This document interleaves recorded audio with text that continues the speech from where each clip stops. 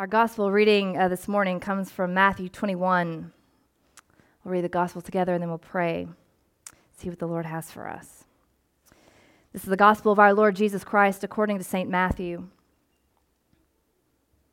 Jesus said, "Listen to another parable. There was a landowner who planted a vineyard, put a fence around it, dug a winepress in it, and built a watchtower. Then he leased it to tenants and went to another country. When the harvest time had come, he sent his slaves to the tenants to collect his produce. But the tenants seized his slaves and beat one, killed another, and stoned another. Again, he sent other slaves more than the first, and they treated them in the same way. Finally, he sent his son to them, saying, 'They will respect my son.' But when the tenants saw the son, they said to themselves, 'This is the heir. Come, let us kill him and get his inheritance.' So they seized him, threw him out of the vineyard, and killed him. Now when the owner of the vineyard comes, what will he do to those tenants?" They said to him, "He will put those wretches to a miserable death and lease the vineyard to other tenants who will give him the produce at the harvest time." And Jesus said to them, "Have you never read in the scriptures, 'The stone that the builders rejected has become the cornerstone'? This was the Lord's doing, and it is amazing in our eyes. Therefore I tell you, the kingdom of God will be taken away from you and given to a people that produces the fruits of the kingdom. The one who falls on this stone will be broken to pieces, and it will crush anyone on whom it falls." When the chief priests and the Pharisees heard his parables, they realized that he was speaking about them. They wanted to arrest him, but they feared the crowds, because they regarded him as a prophet. This is the gospel of the Lord. Thanks be to God. You all can have a seat. So good to be with all of you this morning. Welcome to church. Welcome to Christ the King. My name's Ashley. If we haven't met, I'm the priest and pastor here. We truly are thrilled to have you with us for worship this morning. And I suspect all of us come this morning with, heavy hearts. And war is heavy. Violence is heavy. It's heavy no matter whom it falls upon or where it happens. And, it's the downside of belonging to one another. Paul says, if one of us hurts, we all hurt together. And that's just true of humanity. We're bound to one another, this flesh and blood, all of us made in the image of God.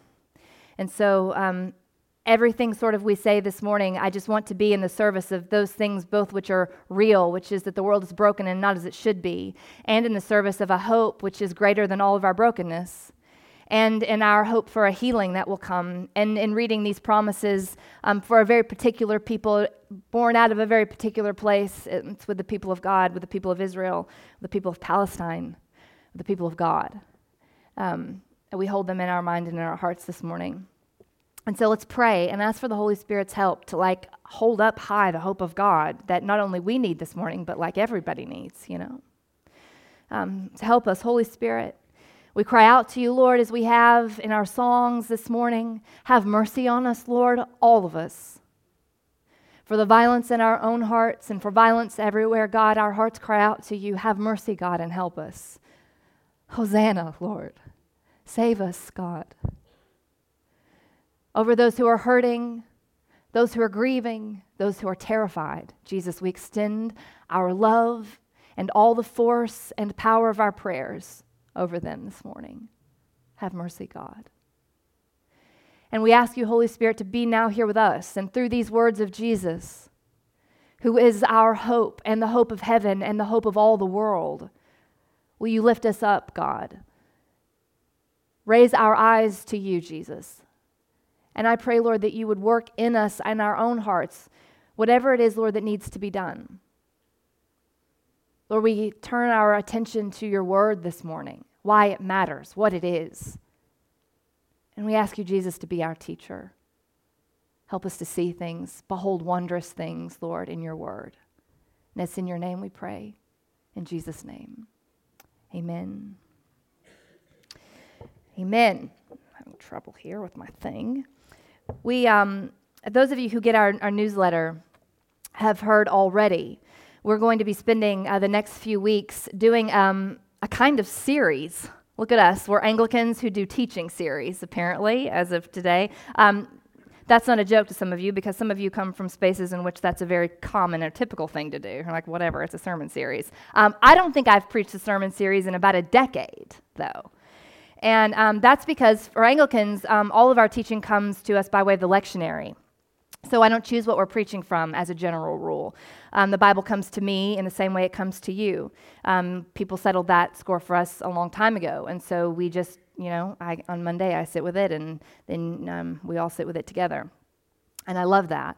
And so we're going to be preaching from the lectionary, but we're going to do it with an eye towards a particular question or set of questions. And for those of you who've gotten the newsletter, you know already, we're going to be thinking about what it means for us to be a three streams church, which is language that we have used here in our member meeting spaces. If you're new to Christ the King, it's not something that you should know or would have heard or necessarily even understand. But really what we've said in short is that one of our core commitments here at Christ the King, is that we would be a people who are shaped by Scripture, led by the Spirit, and strengthened by the sacraments. And that language may mean nothing to you at all. But in my life with the Lord, it has become increasingly important to think about that threefold commitment. What does it mean to be shaped by what we believe about the Bible? What does it mean actually to be led by the Holy Spirit? Why do we do this every Sunday? How and in what way are we strengthened by the sacraments? Why do they matter? And who we are here at Christ the King, both on Sundays, so it shapes the way we worship together, but I also hope it means a whole lot more than that it's also increasingly shaping our life together outside of Sundays, that threefold commitment to Scripture, the Spirit, and the sacraments will shape my life with God over time, actually. So it's why we, read so much of the Bible here. It's why we sing praise choruses and give you space actually to be with God and invite the Holy Spirit into whatever it is you got going on at the beginning of worship. And it's why we come to the table every week, because those things they're shaping us, they're forming us. So for the next several weeks in October, we're going to have an eye towards a particular question, like what does it mean to be shaped by the Scripture, actually? What does that actually mean? What is the Bible? Is our question for today. And I only have 20 minutes in a sermon, and we're going to be answering that question, or at least thinking about it together through the texts that are assigned to us through the lectionary. And I actually think, by a kind of stroke of genius, those texts do an incredible job of setting us up to really engage that question. What is the Bible? I think, I don't know that I could have hand-selected a better set of Scripture to hold up for us what it is that the Bible's intended to do, what it is. And so let me just sort of get necessary disclaimers out of the way here at the outset. Very conscientious, faithful, Jesus-loving, Bible-loving people will answer this question differently. What is the Bible? And if you were to be asked that question, what is the Bible, and you were to rattle something off in 10 seconds or less, as my very Baptist mother did yesterday. She was just like, Sunday school answer, I know. And same, me too. The Bible is the infallible, inherent Word of God. Yeah?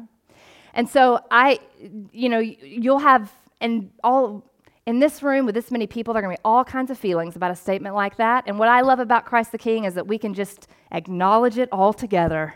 Part of being a three streams church means you're always inviting a little bit of tension into whatever space you're in, right?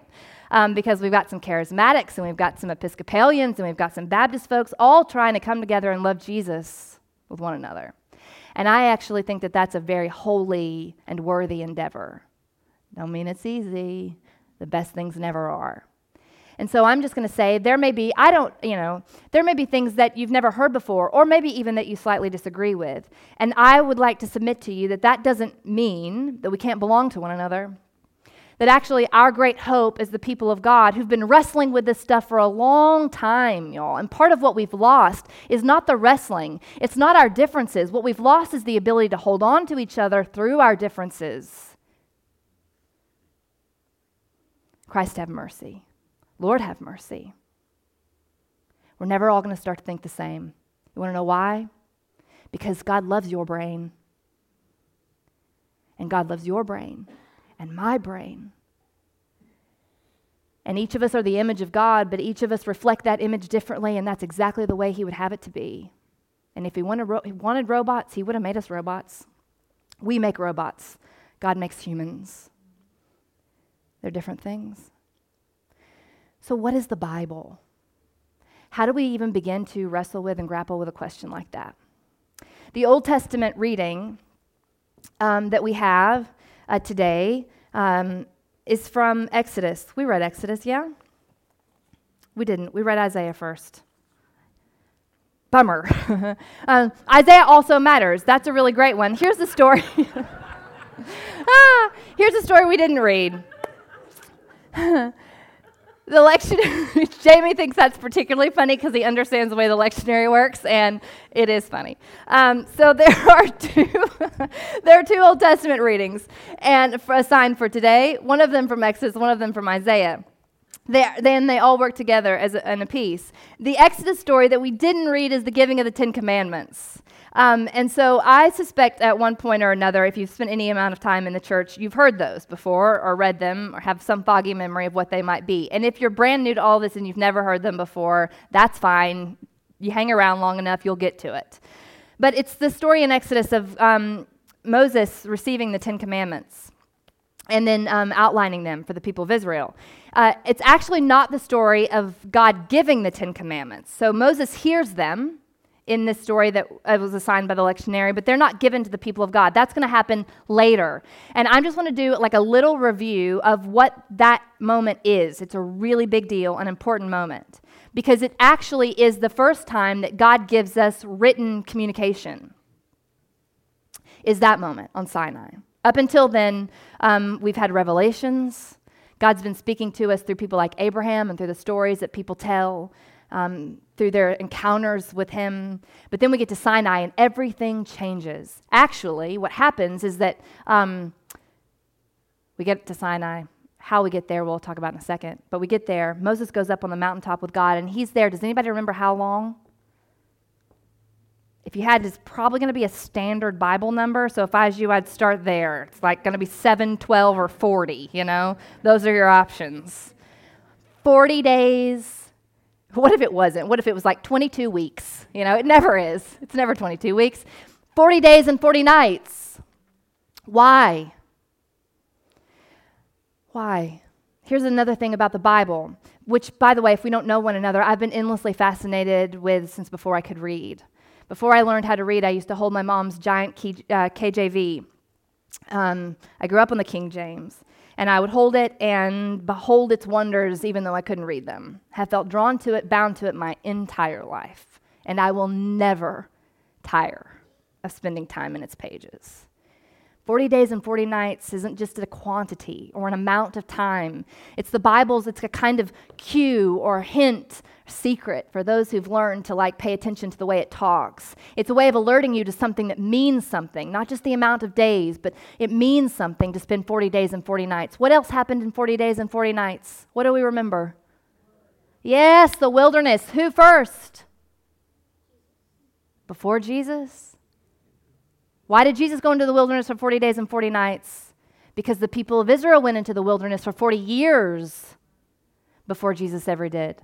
And why did the people of Israel go into the wilderness for 40 years? Because Moses spent 40 days and 40 nights up on Sinai. Why did Moses spend 40 days and 40 nights? Because the flood came for 40 days and 40 nights. Why? Because what 40 days and 40 nights means is it's a kind of cue to pay attention. Something old is giving way to something new. That's what it means. Things that were are giving rise to new things. Old creation is bearing new creation, both in the flood, both in Moses on Sinai, in Israel in the wilderness, and Jesus in the wilderness. In Lent, how long is Lent? 40 days. Because Easter's coming, and what's old is giving way to what's new. So it signals us to something, to pay attention. Moses goes up on this mountaintop with God, and he's there for 40 days and 40 nights, and he receives all kinds of wonders from the Lord. Yes, the Ten Commandments, but also, y'all, there's a huge chunk in Exodus where God gives Moses the priesthood, the tabernacle, instructions for the Sabbath, and then the commandments. And if you'll remember in the story, Moses receives these commandments, which are written by whom? the very finger of God. God's own finger writes on the stone tablets. Moses takes the stone tablets and brings them down the mountaintop to all of us. And I swear to the good Lord, some of us act like we think that's still how the Bible gets made. It was made that way. One time. God wrote it with his own finger on stone tablets, and Moses brought it down the mountaintop and gave it to us. But if you remember, did we ever even get to see it? What happens to the stone tablets? They get smashed, which is a story for next week. They get smashed. They never make it down the mountaintop. But there we had them, written with God's own finger. Here's the thing, though. If Moses was up there for 40 days and 40 nights, and God gives him all these instructions and all these commandments, and he writes them with his finger, gives us our written word, which, by the way, and again, I'll never make it in 20 minutes. The early church, Christians, and the Jewish people we are known by our binding, our tethering to the Word of God. We are people of Scripture. We have been. And this is like a historical fascination and anomaly, actually. The early church, which was a continuation of our Jewish heritage, being people who are so text-bound, is a fascinating thing among religious people. It is then these stories, y'all, these stories of Abraham, these stories of creation, these stories of Moses before them, and then the stories of Jesus, and then the letters from the apostles. Those stories, those instructions from God have held us and bound us together for a people for a very long time, way before we could ever actually write them down, let alone print them with a printing press. You have been word-bound as a people. Since before you were a people, it's this word, capital W, that has held us together, and that has a lot more to do with than just these pages in black and white. There's something, in other words, at work, something more real even than the pages themselves, she says, as a Baptist girl with fear and trembling.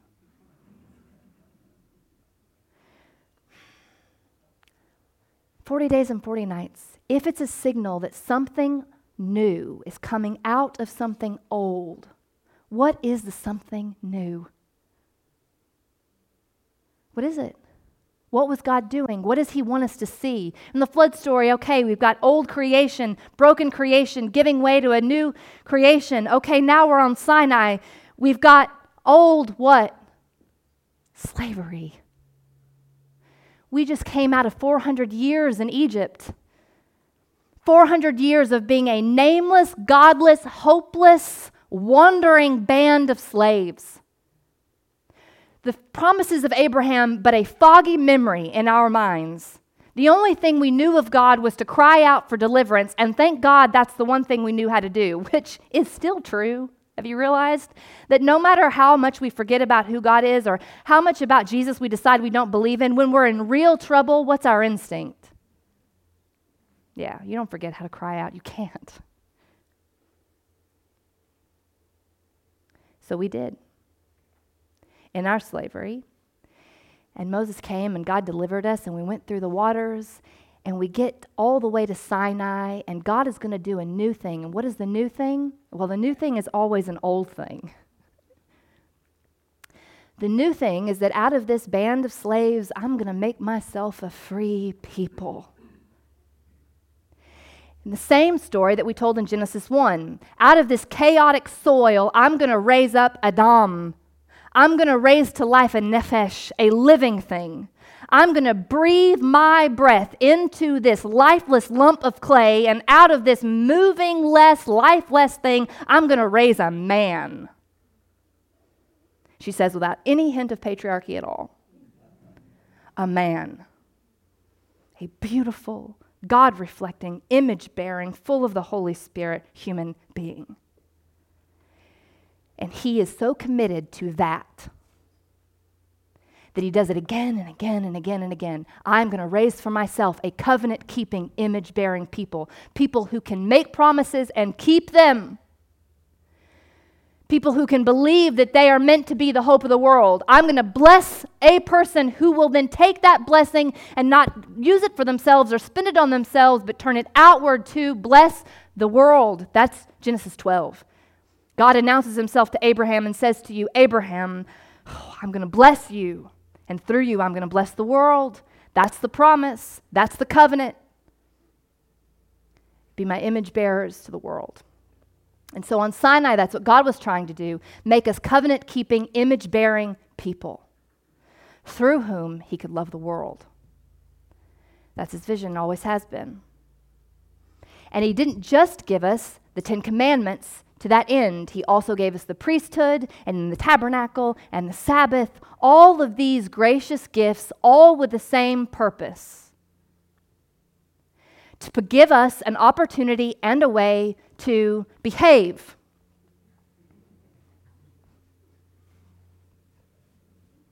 No, nobody has ever raised their hands in glory and praise because of a God who wants you to behave. Because he wants us to know stuff. Yes. Because he wants us to be smarter and more right than everybody else. Yes. So that you can go to heaven. Just you, though. And everybody you like. No. Why? Why tabernacle? Why Sabbath? Why commandments? Why? So that we could commune with the living God. So that our slavery could be turned into freedom. So that you could go from being an identityless, a nameless, hopeless lump of clay, to being a human. With hope, with a future, with the name of a God who knows you and loves you, who desires to be known by you, to make himself known, to hold you and keep you. And we all know that's not easy. Communion with God is not easy. It's not easy in your Bible. It's not easy when you pray. It's not easy when you come to church. It's not easy. There are 1,000 miles, it feels like, all the time between us and wherever God is. And that's the grief of your entire Bible, is that fact. Because he didn't build it that way. And so if we're going to commune with God, we are going to have some gracious help. And so these commandments, this written word, like everything else, comes to us exactly that way, as a gracious help. It's like a trellis.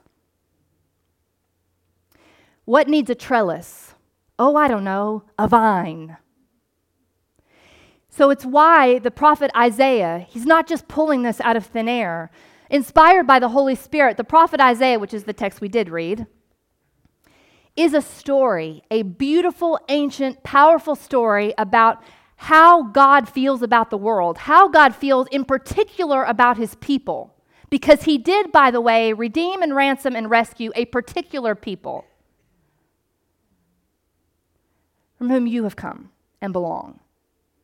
But this particular people, what does he say? Somebody read me the first verse from Isaiah. What does he say? We're going to do church together. I'll wait. Let me sing for my beloved, my love. Yep. Let me sing for my beloved my love song concerning his vineyard. Let me sing for my beloved my love song concerning his vineyard. You cannot turn that God into a passive, remote, and unfeeling smiter. That God is a God of our own creation. That God is the sum total of our idols. It's not the God of Israel. Let me sing for my beloved a love song concerning his vineyard. Every vineyard's got to have a trellis. If you're going to grow grapes, you got to attach them to something. Or what happens? They yield wild grapes. They sour on you. They're too close to the ground. You got to get them up And so they have to have something to which they can be tethered and so that they can grow and produce the fruit that they are meant to produce. So God gives us these gracious gifts, your Bible being one of them, to keep you tethered and aimed in the direction that you are meant to be aimed. Which is not just, y'all, towards right behavior or even, God, help me, right thinking. Or even, God, help me, right believing. He knows how fallible your brain is, no matter how infallible this word is, which, by the way, I believe it to be. There is nothing in your Bible that's wrong. There is nothing in your Bible that's broken. I'll explain more later. But take my word on it. I'm not letting anybody I've ever met or ever heard fix it. You know what I'm saying?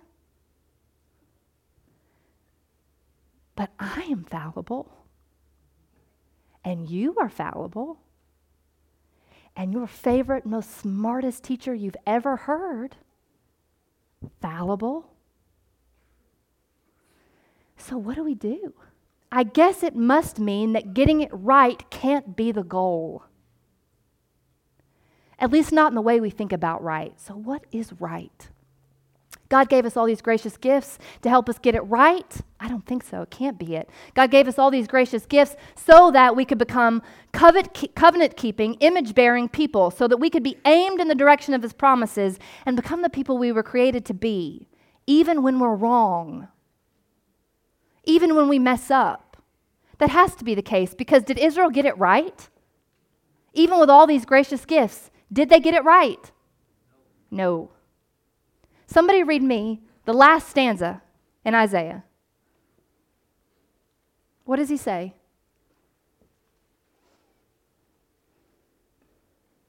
The vineyard of the Lord of hosts is the house of Israel, and the people of Judah are his pleasant places. He expected justice, but saw bloodshed, righteousness, but heard a cry. We didn't get it right. You can read your Bible your whole life and not get it right. You can go to church every Sunday and read your Bible and not get it right. Why can't we get it right? That's the cry of the Old Testament. Why can't we get it right? You delivered us, you ransomed us, you went through all this trouble, you set us free, and why can't we get it right? What we need, and this is how your Old Testament ends, what we need is help. Maybe rescuing again. Oh, the Psalms. Psalm 80, the psalm we read together. Somebody have it?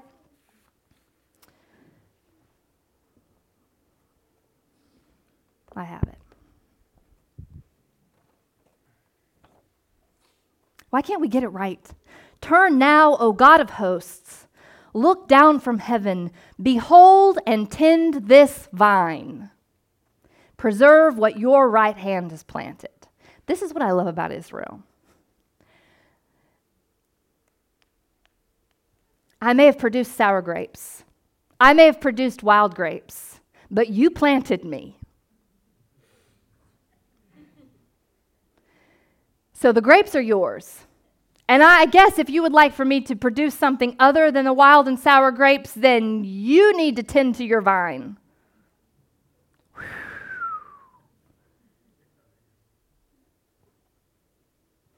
Jews taught me to pray.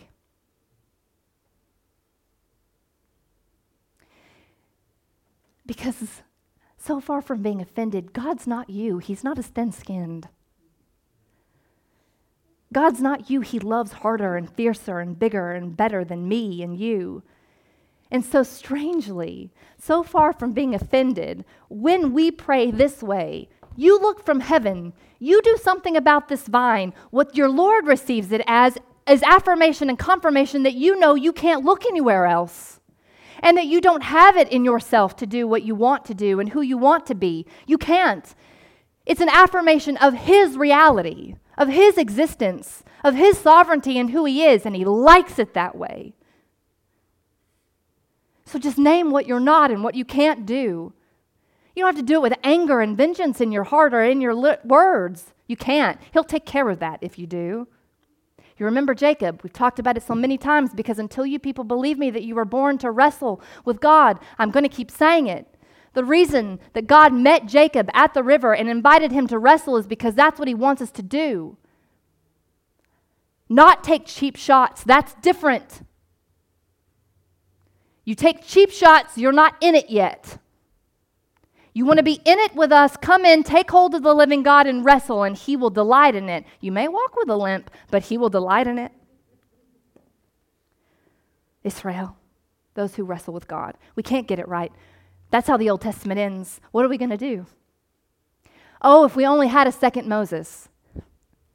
If we only had somebody who could come and rescue us out of our slavery and set us up and be a word of God over us and in us and through us. What if God, rather than writing those words on a stone tablet, what if he would write them on my heart so that I could be the thing, not just read the thing, but be the thing? What if he would animate my life in such a way so that I could become what he's called me to become? If only we had Jesus.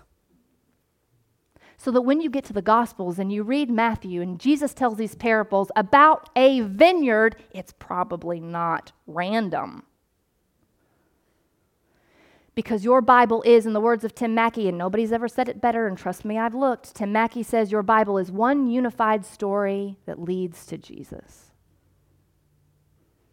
Over and over and over and over and over again. Your Bible is one brilliant, magnificent, holy, God-breathed, inspired, perfect story that leads to Jesus. But he is the truest and best thing. And the goal is to become more and more like him. Because the only way I ever get to where I'm meant to go is to keep him in front of me. When I get to my Bible, I'll have to understand it all. You can't. You won't. So I sit and I read it and I trust. Lord, take the things I do understand and the things I don't and bind me to yourself and lead me where you want me to go. Every time I pray, help me, God, to pray. My brain is full of monkeys in the form of 2 small children and all the people that irritate me.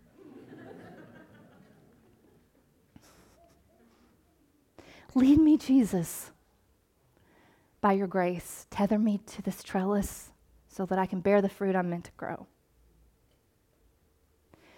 In the podcast, which we'll post on Wednesday, we'll talk about the particulars. We'll talk about the technical stuff. But that is the thing. Your Bible is a gift given by a good and gracious God who more than anything wants you to stand upright and bear the fruit you are meant to bear. To his glory, amen. Holy Spirit, take all the things, Lord, that are right as you determine what is right and good as you determine what is good. And I pray, God, they would find in us ready, willing, and fertile soil.